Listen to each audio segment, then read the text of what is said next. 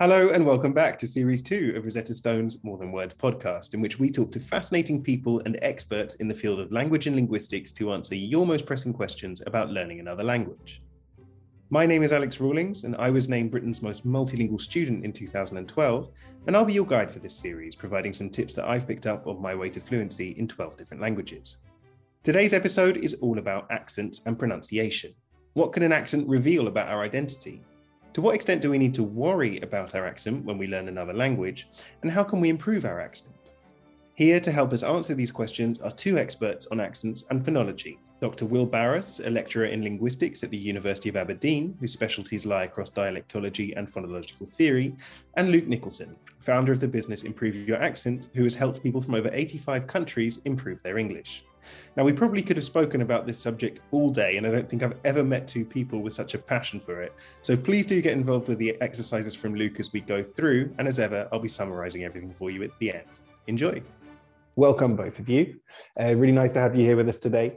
I suppose, really, as a native English speaker myself, I think my accent and other people's accents and what that means and the way we speak has been something that's always been on my mind from a very, very young age. Maybe the first time I watched Biker Grove and realised that Geordie existed. But I'd really be interested in hearing about how you both got involved in this fascinating topic of accents. Maybe we could start with you, Will. Where did your passion for phonetics come from? Well, actually, the early part of my career, I trained as an English teacher.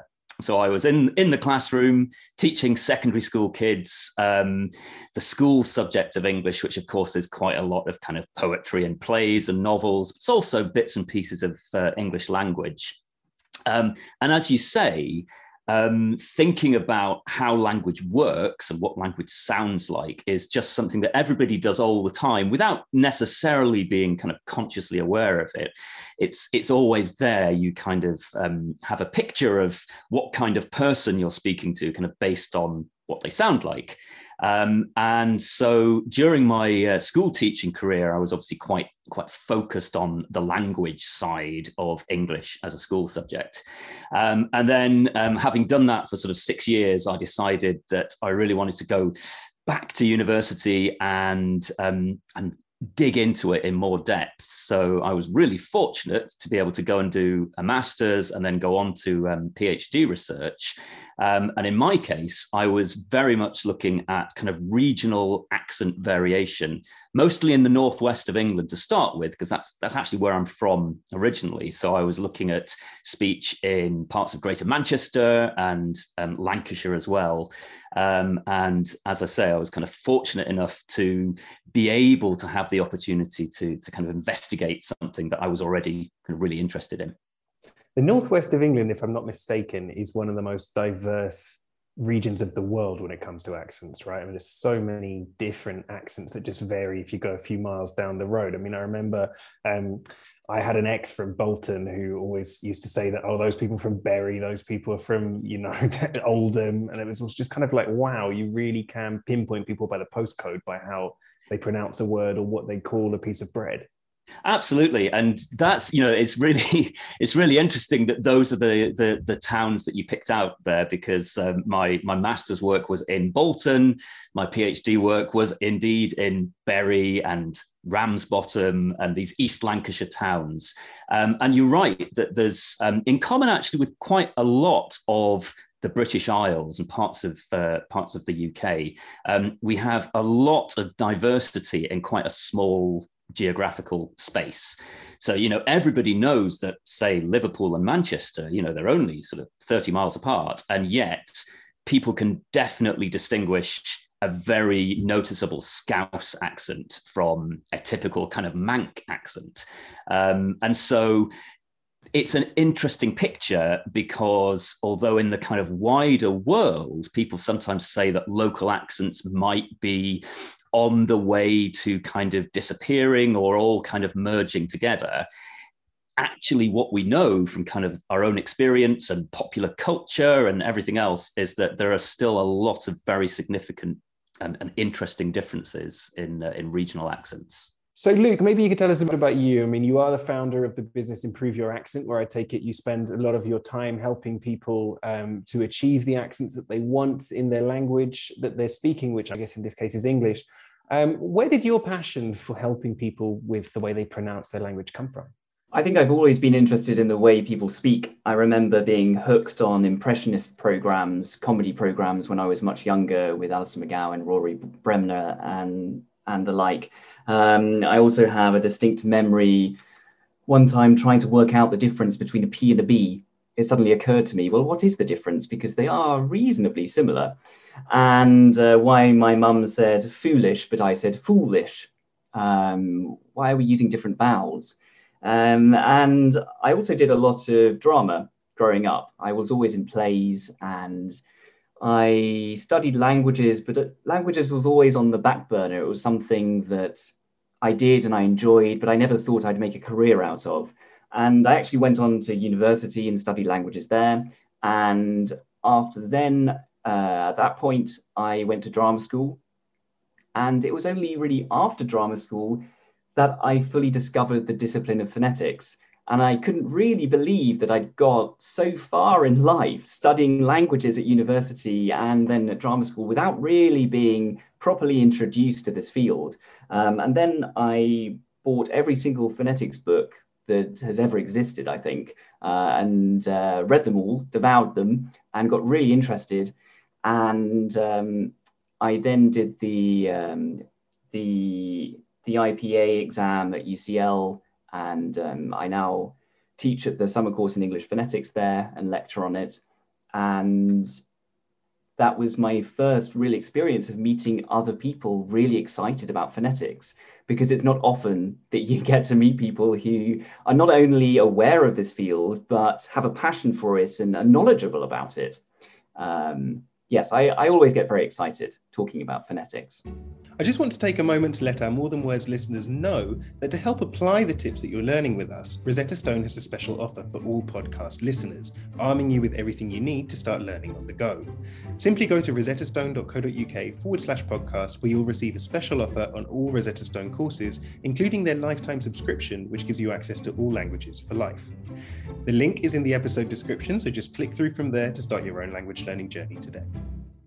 So in Improve Your Accent, what kind of work are you doing with people? I mean, is it the kind of thing that someone like me might be interested in? I teach non-native English speakers how to communicate more clearly and more confidently in English. So this means being better understood. So usually my clients are not very well understood when they say, for example, their company's name or what their company sells, which can lead to lots of problems. And really, it's reasonably simple to teach someone how to make a particular sound to make them more comprehensible. So yes, my work really is about accent modification or accent acquisition. What we're doing is changing a few sounds so that somebody is more comprehensible when they speak in English. So really, where does that fall in the line between accent and the other thing that we talk about, which is pronunciation? I always love the word pronunciation because it seems it's one of those words very few people are sure about how to pronounce. Is it pronunciation? Is it pronunciation? Absolutely. How would you make that distinction, Will? Right. Well, I think what would be quite useful is to take an example kind of from English, perhaps, and then obviously you can flip this round and think about learning other languages as well. And I think this ties into what Luke was saying about the need for clarity and communication and being able to kind of get your message across. So it's possible to make lots and lots of different speech sounds.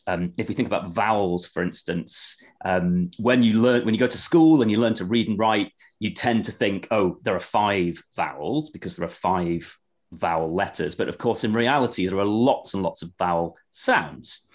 And you can hear a difference between them. So just to take 2 kind of at random in English, if we think about the difference between an I vowel and an A vowel, okay, you can hear a difference. That's fair enough, but you can also use those different vowels to actually make different words in order to communicate different ideas. So if I were to say something like, oh, I got really fat during the lockdown. I was just binge watching TV and eating chocolates. That's obviously has a particular meaning. If, though, I took a different vowel and put it between the same consonants of f and t, and I said, I got really fit during the lockdown. I ran a 5K every day and so on. I'm obviously expressing a really different concept there, kind of diametrically opposite concept. And the way I'm making those two different words is by changing one vowel sound for another vowel sound. So we can say that the I and the A vowel sounds in English are actually quite significantly different. They contrast with each other. You can make different words using them. And I think that's so far kind of so obvious, you have different sounds and you can make different words, and that's pretty straightforward. But if I took another vowel sound, so let's have the A vowel sound. So the sound I would have is something like face or place, that kind of thing. Now, we were having our meeting just now, kind of the online meetings that everybody has. If I rock up to the meeting and I say, sorry, I'm late, my internet was buffering and couldn't get connected, then that's fine. I've communicated my message and that's all right. When I'm saying that A vowel sound in the middle of a word like late, if you're listening really carefully, you can hear that it sort of changes a little bit during the time that I'm saying it. It starts a bit like and it finishes a bit like and it kind of glides between the two. So I'm saying kind of a. If I really slow it down, you can kind of hear that. So we call that a diphthong, basically kind of two sounds that kind of glide from one to the other, but function as a single unit, right, to make a word.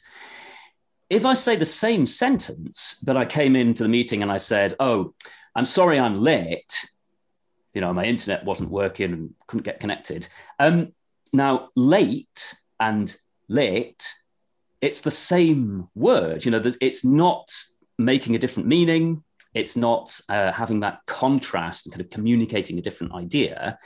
However, as a listener, as the person on the other end of the conversation, you might straight away have some ideas. You might think, oh, this person maybe comes from the north of England. Maybe they come from Yorkshire or something, because you might be quite aware of the kind of socio-linguistic meanings of different sounds, even if they don't have the function of constructing different words. So I guess if we're trying to draw a distinction between accent variation and pronunciation in the way that you might think about it if you're learning another language, probably with pronunciation, you're kind of thinking about making sure that the person hears the word you're trying to say. Okay, so you're not inadvertently talking about something completely different, like the difference between fit and fat. But accent variation, we're not really talking about making different words. We're just talking about subtly different speech sounds, which might in turn kind of trigger sociolinguistic judgments or kind of attitude judgments, but don't get in the way of communication in the same way that mixing up sounds which are actually kind of significantly different from each other would do. Because really, I mean, when we talk about accents, and we talk about pronunciation, I think as we've already circled around a little bit, what we're really talking about here is a kind of identity, right? I mean, your accent, as far as I see it, is a bit like how you get dressed in the morning. It's how you want people to see you, but in the case of accents, it's how you want people to hear you. Right, Luke?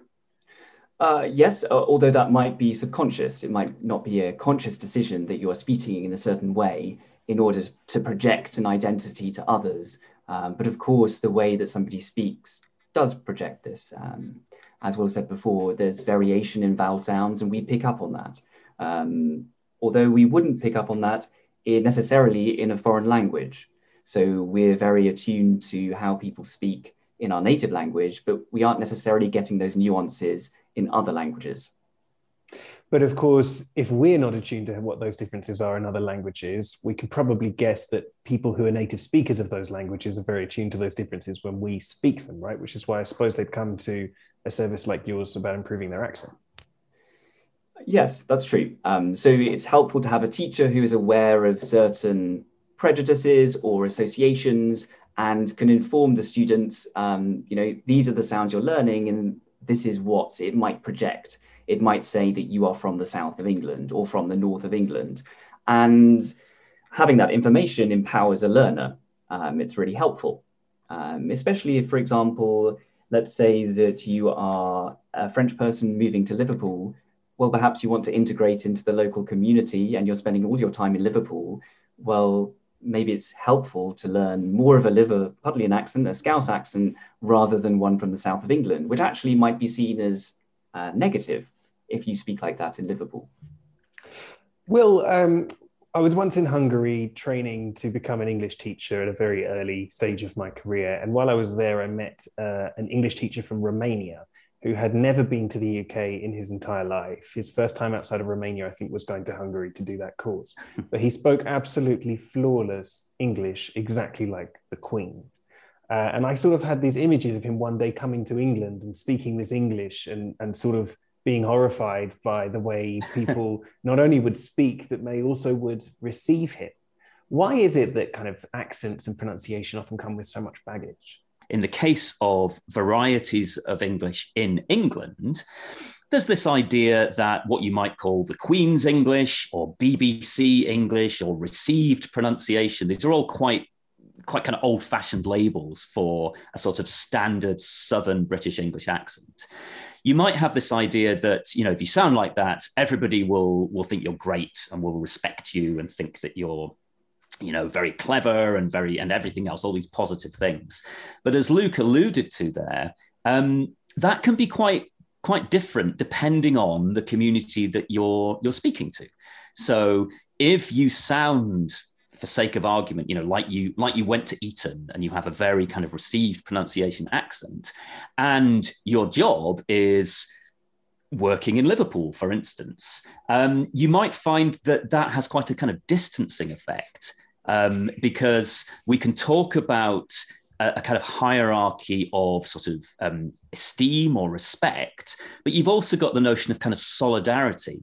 And if you adapt your speech to sound more like the community of people that you're engaging with, that can be a way of kind of showing that you fit in and that you're one of the community, as it were. So kind of quite an interesting example, I guess, is if you think about footballers who often get kind of, especially international footballers get, bought and sold by different football clubs. Footballers who may be Spanish or French or whatever, but have had a long career at somewhere like Manchester United or indeed Liverpool or whatever, often when they're speaking English, which of course for them is a second language, they sound quite Mancunian or quite Liverpudlian or whatever, because that's the language of the training pitch and being one of the team and the way that they speak in order to kind of engage with the fans and everything. So there's a notion that there might actually be quite appropriate ways of varying your accent. And it's not to do with notions of sort of sounding correct or sounding standard. It's more to do with building a kind of solidarity and a relationship with the people that you're listening, that are listening to you, you're speaking to.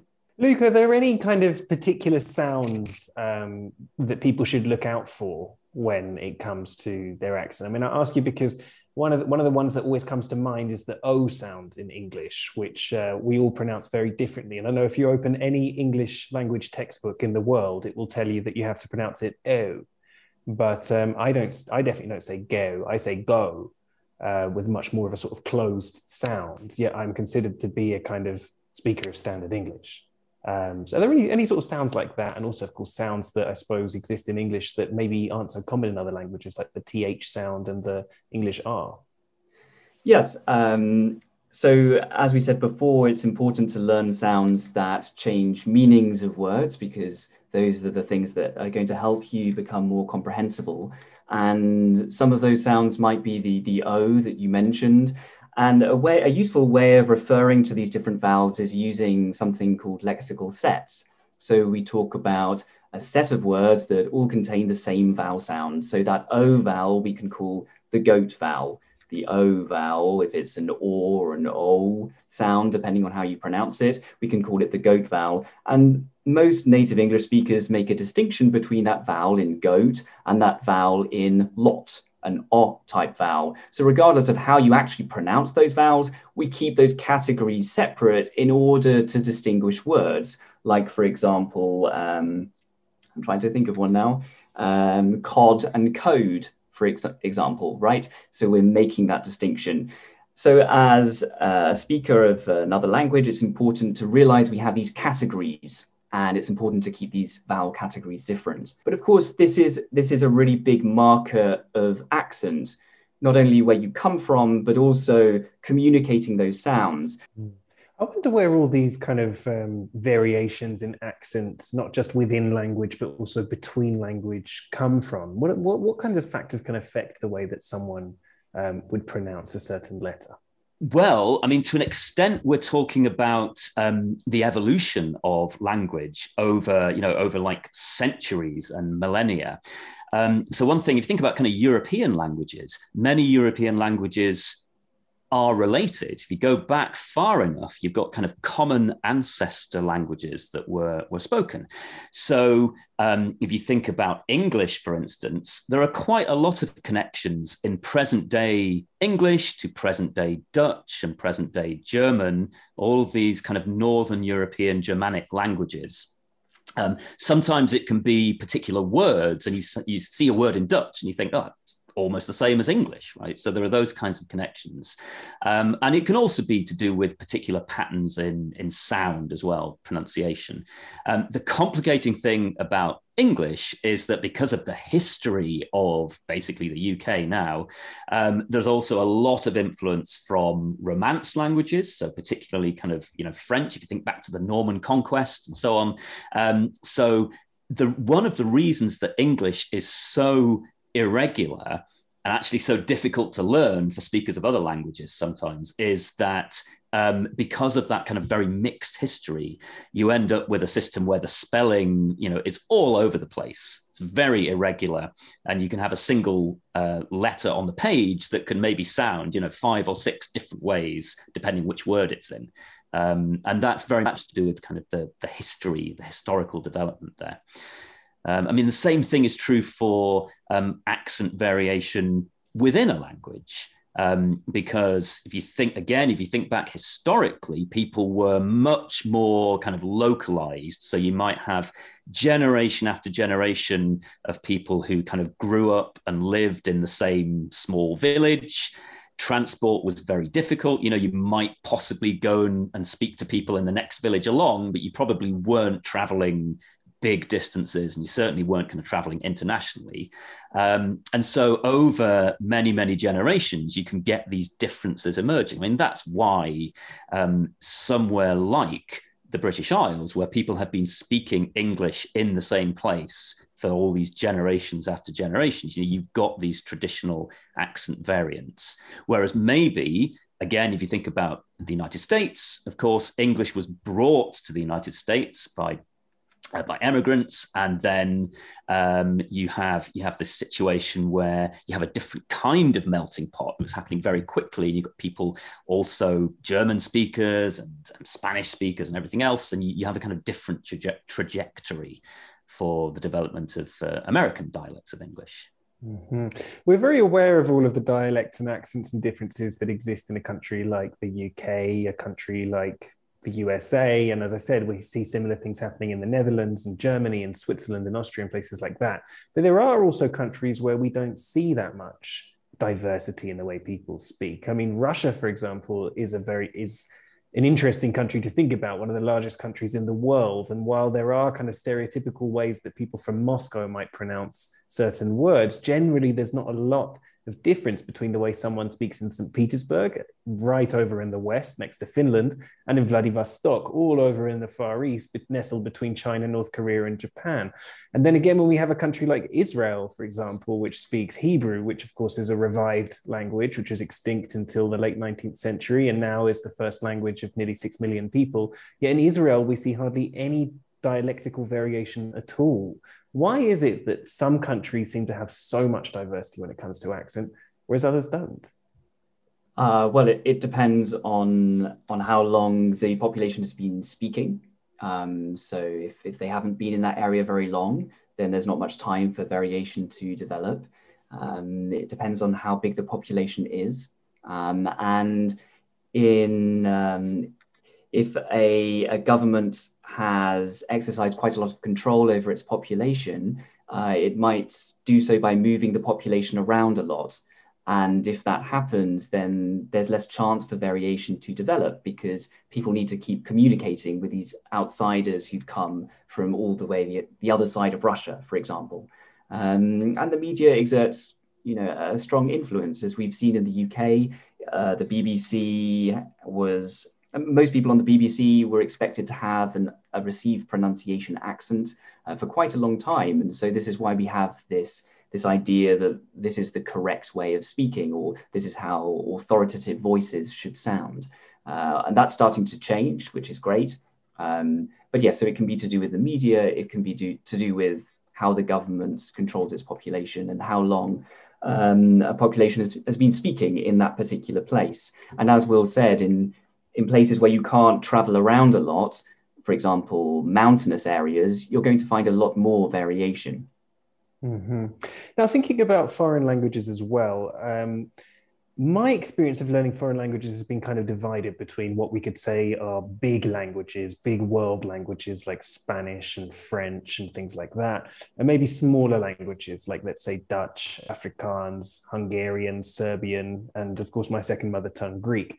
And now what I found is that in languages like Spanish and French and to some extent German, although not always, people tend to be much more tolerant of hearing a foreign accent when they speak, which I've always assumed just comes down to the fact that there are just more people that speak that language.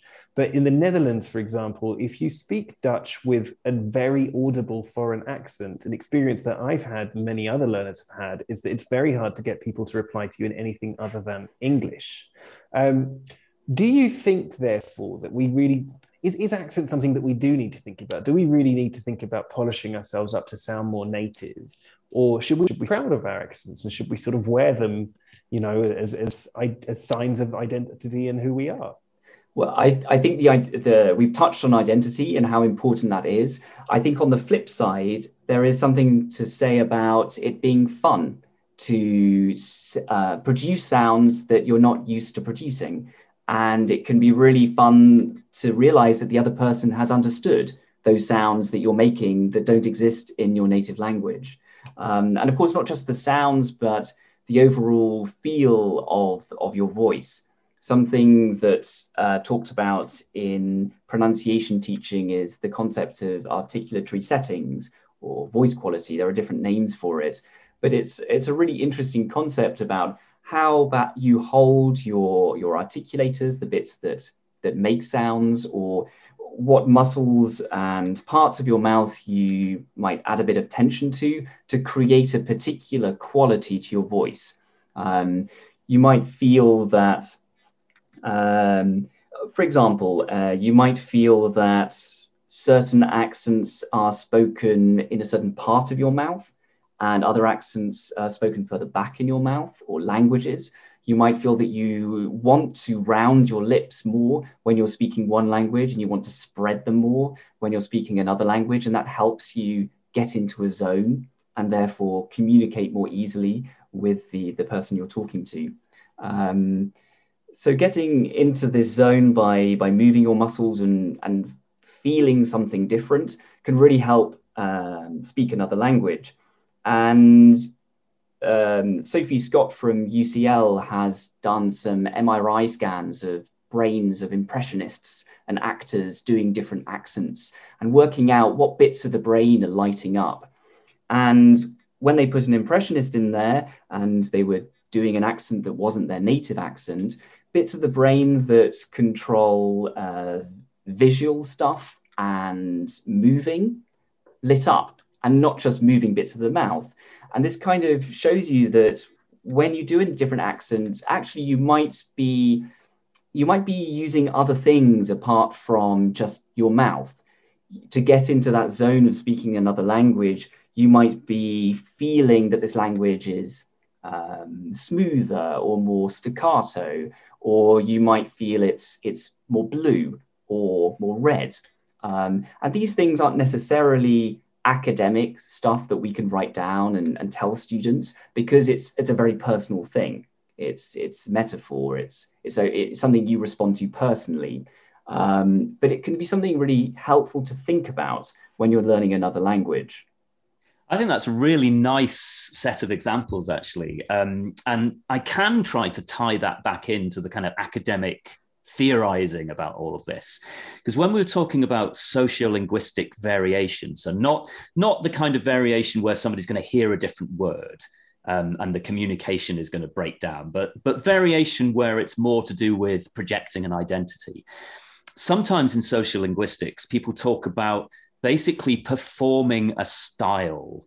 And the style that you perform is obviously connected with the speech sounds that you use, so different vowel sounds and so on. But it's actually bigger than that. It's also to do with sometimes things that are kind of beyond the spoken language. So when you construct a style, it can be to do with, what you choose to wear, or how you choose to kind of your body language, how you choose to walk down the street, how you stand, and so on. So there is this notion of performing a style of language use, but also performing a kind of identity style as well. So here in Spain recently, there's been a lot of talk about a certain TikTok video of, I think she's actually from the US, but she does a series of British accents, regional British accents, speaking Spanish. How do British people sound whenever they try to, like, hola, me llamo... Hola, me llamo Daniela y soy de Liverpool. En mi tiempo libre me gusta mucho ir de compras en la centro comercial que se llama San Juan's. Hola, me llamo Daniela, soy de Essex y a mí me gusta mucho ir a las discotecas con mis chicas. Hola, me llamo Daniela y soy de Leeds y me gustan mucho las cervezas. Hola, me llamo Daniela y soy de Newcastle. Normalmente estoy borracho. Hola, soy Daniela y soy de Scotia. Now, there's been a number of different reactions to this. I mean, first of all, a lot of people find it very funny. Some people in Spain say they all sound exactly the same to me. I can't understand the difference at all. And then, of course, one of the things that I noticed is that more than just pronouncing sounds differently, it seems really that what she's also saying is that British people in Spain like going shopping with their girlfriends and drinking beer all the time, which I'm not sure how true or untrue that is. But what really is going on here? First of all, why is this so funny? And what kind of comment is the person who made this video trying to make? Yeah, I would like to say something again about this link between, performing an identity and constructing an identity and speech styles. So, I mean, in that video, not only is she using different vowel sounds and so on, as you say, she's also saying some kind of stereotypical things, about the way that British people behave when they're on holiday in Spain. And she's also really performing, because her body language, her kind of facial expressions are going along with the different accents that she's using. And what I would say is the second point you said, that some Spanish speakers say, well, I can't really hear a difference. What's the joke here? That joke really works for people who know about English dialects and English accents, because sociolinguistically, even though she's speaking Spanish, it's triggering all of the kind of social judgments that people make about, sometimes quite negative judgments about people from Essex, or people from Liverpool, or people from Yorkshire, and the different varieties that she used there. And so it works because it's kind of playing on English speakers' perceptions, even though, she's speaking Spanish. And I guess maybe a message is not to think that a kind of overtly prestigious English accent necessarily means that you're speaking correct or standard Spanish. So if she had used a kind of BBC English received pronunciation style performance as one of those, even though some English speakers would say, oh, that's kind of more standard, or, you know, it's kind of judged more positively in some contexts, it doesn't necessarily follow that the same judgments work in Spanish. You know, you might well have a situation where, yes, your kind of first accent, your native accent might be kind of Geordie style, that's not necessarily going to be an impediment to, you know, communicating well in Spanish. It might not be something that Spanish listeners are going to pick up on. I don't know if to add to that. And you might find that your accent in English actually has certain sounds that help you pronounce sounds in other languages. Like I mentioned with that scouse ch at the end of cloch before, if you can easily make that sound, you might find it easier to make that sound in other languages. A stereotype is that the so-called standard way of speaking means that you are somehow linguistically superior and can therefore easily go on to other languages and master their standard. But of course, that's just not true. Every language has its own challenges, and it doesn't really matter where your starting point is. You just need to know where is your linguistic journey to get to that destination. When you talk about this, Luke, I mean, I'm reminded of when I was learning Russian at university, and sort of the first 2-3 weeks of learning Russian, I remember this feeling of my entire mouth hurting, almost like I was actually doing gymnastics with my mouth to try and get my tongue around some of those sounds. And one of the sounds, of course, that a lot of people in my group struggled with was exactly that ch sound, you know, which in Russian looks a little bit like an X in English, that ch. But we were very lucky that one of us in the group actually was from Liverpool, Liam. And whenever anyone struggled with it, the teacher would turn to Liam and say, Liam, say the word chicken. And he'd go, chicken. And she'd say, that is the sound that you need to use in Russian. Well, maybe we can move the conversation finally, just before we wrap up, on to thinking about what our listeners and language learners can do to really improve their accent. As we know, Rosetta Stone has fantastic speech recognition technology, which will actually give you immediate feedback on whether or not you're pronouncing the word you're learning in the right way. Those kinds of things didn't exist when I was learning languages a couple of years ago. It was very much kind of like you either got it or you haven't. But nowadays we've got technology like with Rosetta Stone's speech recognition technology to be able to give us direct feedback. But what other things could people who are learning languages do to get better at the way they speak?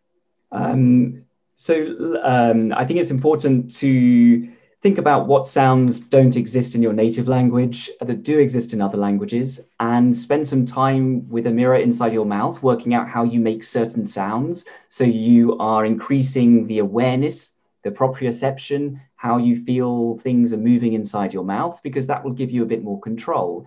The other thing is to listen to these new sounds and work out how they sound different from other sounds. So understanding how your mouth works, and perhaps looking up online what the tongue needs to do, if it is the tongue, to create a certain sound. I'm sure that everyone, or lots of Spanish learners, are aware that the B and the V are pronounced in the same way in Spanish, but that way of pronouncing the B and the V might change depending on the context. And that leads me on to this idea of allophones, that we have this abstract concept of a phoneme, and this is a meaningful unit of sound, so it changes the meaning of words. But this might be pronounced in slightly different ways depending on the context. For example, in the word pill, we are adding a bit of air to that P sound, pill, pill. But if we put an S before, spill, lots of people don't add that air. And when you're approaching another language, it's useful to be aware that even though you have that character or that letter, it might not always sound exactly the same. So learning pronunciation isn't just about improving your own communication skills, but it's also about understanding how the sound system works so you can understand other people more easily.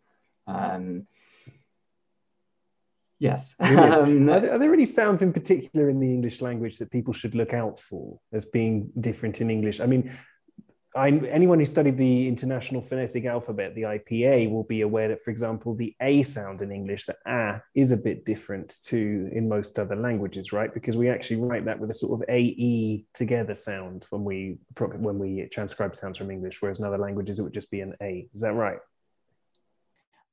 Yeah, certainly.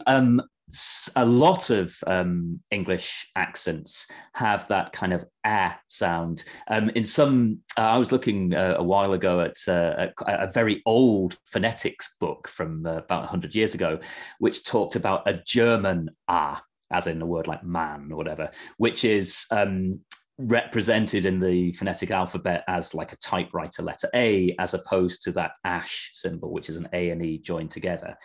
I guess what it comes down to a lot is, and this is quite a difficult thing to do, but it's making these connections between listening to the input that you're getting, so the examples of pronunciation that you're getting, and then trying to focus your pronunciation to kind of reproduce those.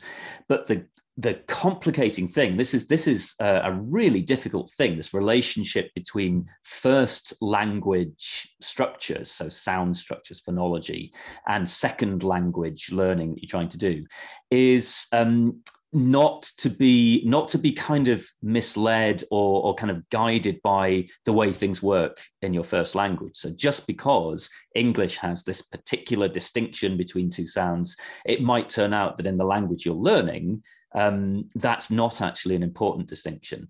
And over and above that, and again, this is really difficult to acquire, and this is something that will just come with time and experience of trying to use the language, is that the sociolinguistic connotations of particular sounds, particular accent sounds, are not going to be the same either. So, you might think that in English, an A vowel and an E vowel kind of signal different things about the background of the speaker and what kind of person they are and where they're from. But it might turn out that in the language you're learning, that's not a kind of meaningful distinction at all. So I guess what you want to avoid is, trying to speak Spanish with a received pronunciation English accent, because that's would be quite understandable, but that will be very definitely regarded as a kind of non-native speech style. And if you can listen as carefully as you can and try to adopt the sounds that you're hearing, that will help to build your Spanish pronunciation, your French pronunciation. And it's also useful to be aware of things like stress and tone. So English is a language that has stress. We make a difference between I received a present at Christmas and I am presenting something. So the stress is different. Present on the first, present on the second. And some languages like Russian also have stress. So when you're learning a word for the first time, if that language has stress, you need to know where the stress is, because it can change the meaning. Not only does it change the meaning, but it might change the vowel sounds that are not stressed. This, of course, happens in English. I don't receive a present at Christmas. I receive a present. So that vowel sound has been reduced in the unstressed syllable. The same thing happens in Russian, but it's a slightly different way of reducing vowel sounds. And then, of course, there's tone. Tone changes the meaning of words in particular languages, whereas it doesn't in English. Absolutely. In some ways, unlearning is more difficult than learning with certain things like this, isn't it? And I'm really glad you mentioned the stress example, because, of course, in Greek, my second language, we have a very important example of that, which is that we have the word malaka. Now, if you say, for example, malakatiria, that would mean sort of soft, tender, nice cheeses. But if you move that stress back a syllable to malaka, that's a word that I definitely recommend you don't try using when you're next in Greece. Well, unfortunately, I would love to stay here speaking about accents and pronunciation all day, but I think we are reaching just about all we have time for today. So Will Barras, Luke Nicholson, thank you so much for joining us. I'm sure you've helped out. Why isn't this coming out now? Well, unfortunately, that's all we've got time for today. But now you should be armed with all the knowledge you need to start improving your pronunciation. And you should also understand why it's important to think about your accent when learning another language. Primarily, it will ensure that you're understood in the language that you're learning. So look out for sounds that you may not have in your own language and practice them in front of a mirror, looking at the movements of your mouth and tongue. However, accents are also a fantastic way of creating an identity in a new language. So if you want to integrate into a certain community, listen to those nuances and try to replicate them. Much of this will happen subconsciously though, so it's not really something you need to be too worried about. But also don't be afraid to lose your native accent, as it will reveal where you come from and make you slightly more unique, which always makes life more exciting. Also, just a reminder to go to rosettastone.co.uk/podcast for those special offers on all Rosetta Stone courses, including their lifetime subscription. The link is in the episode description, so just click through from there to start your own language learning journey today. Finally, in our last episode on the 20th of May, myself and special guest Susie Dent will be answering your questions on learning another language. So if there's something you'd like to know, just tweet at Rosetta Stone UK for a chance to be selected. Good luck.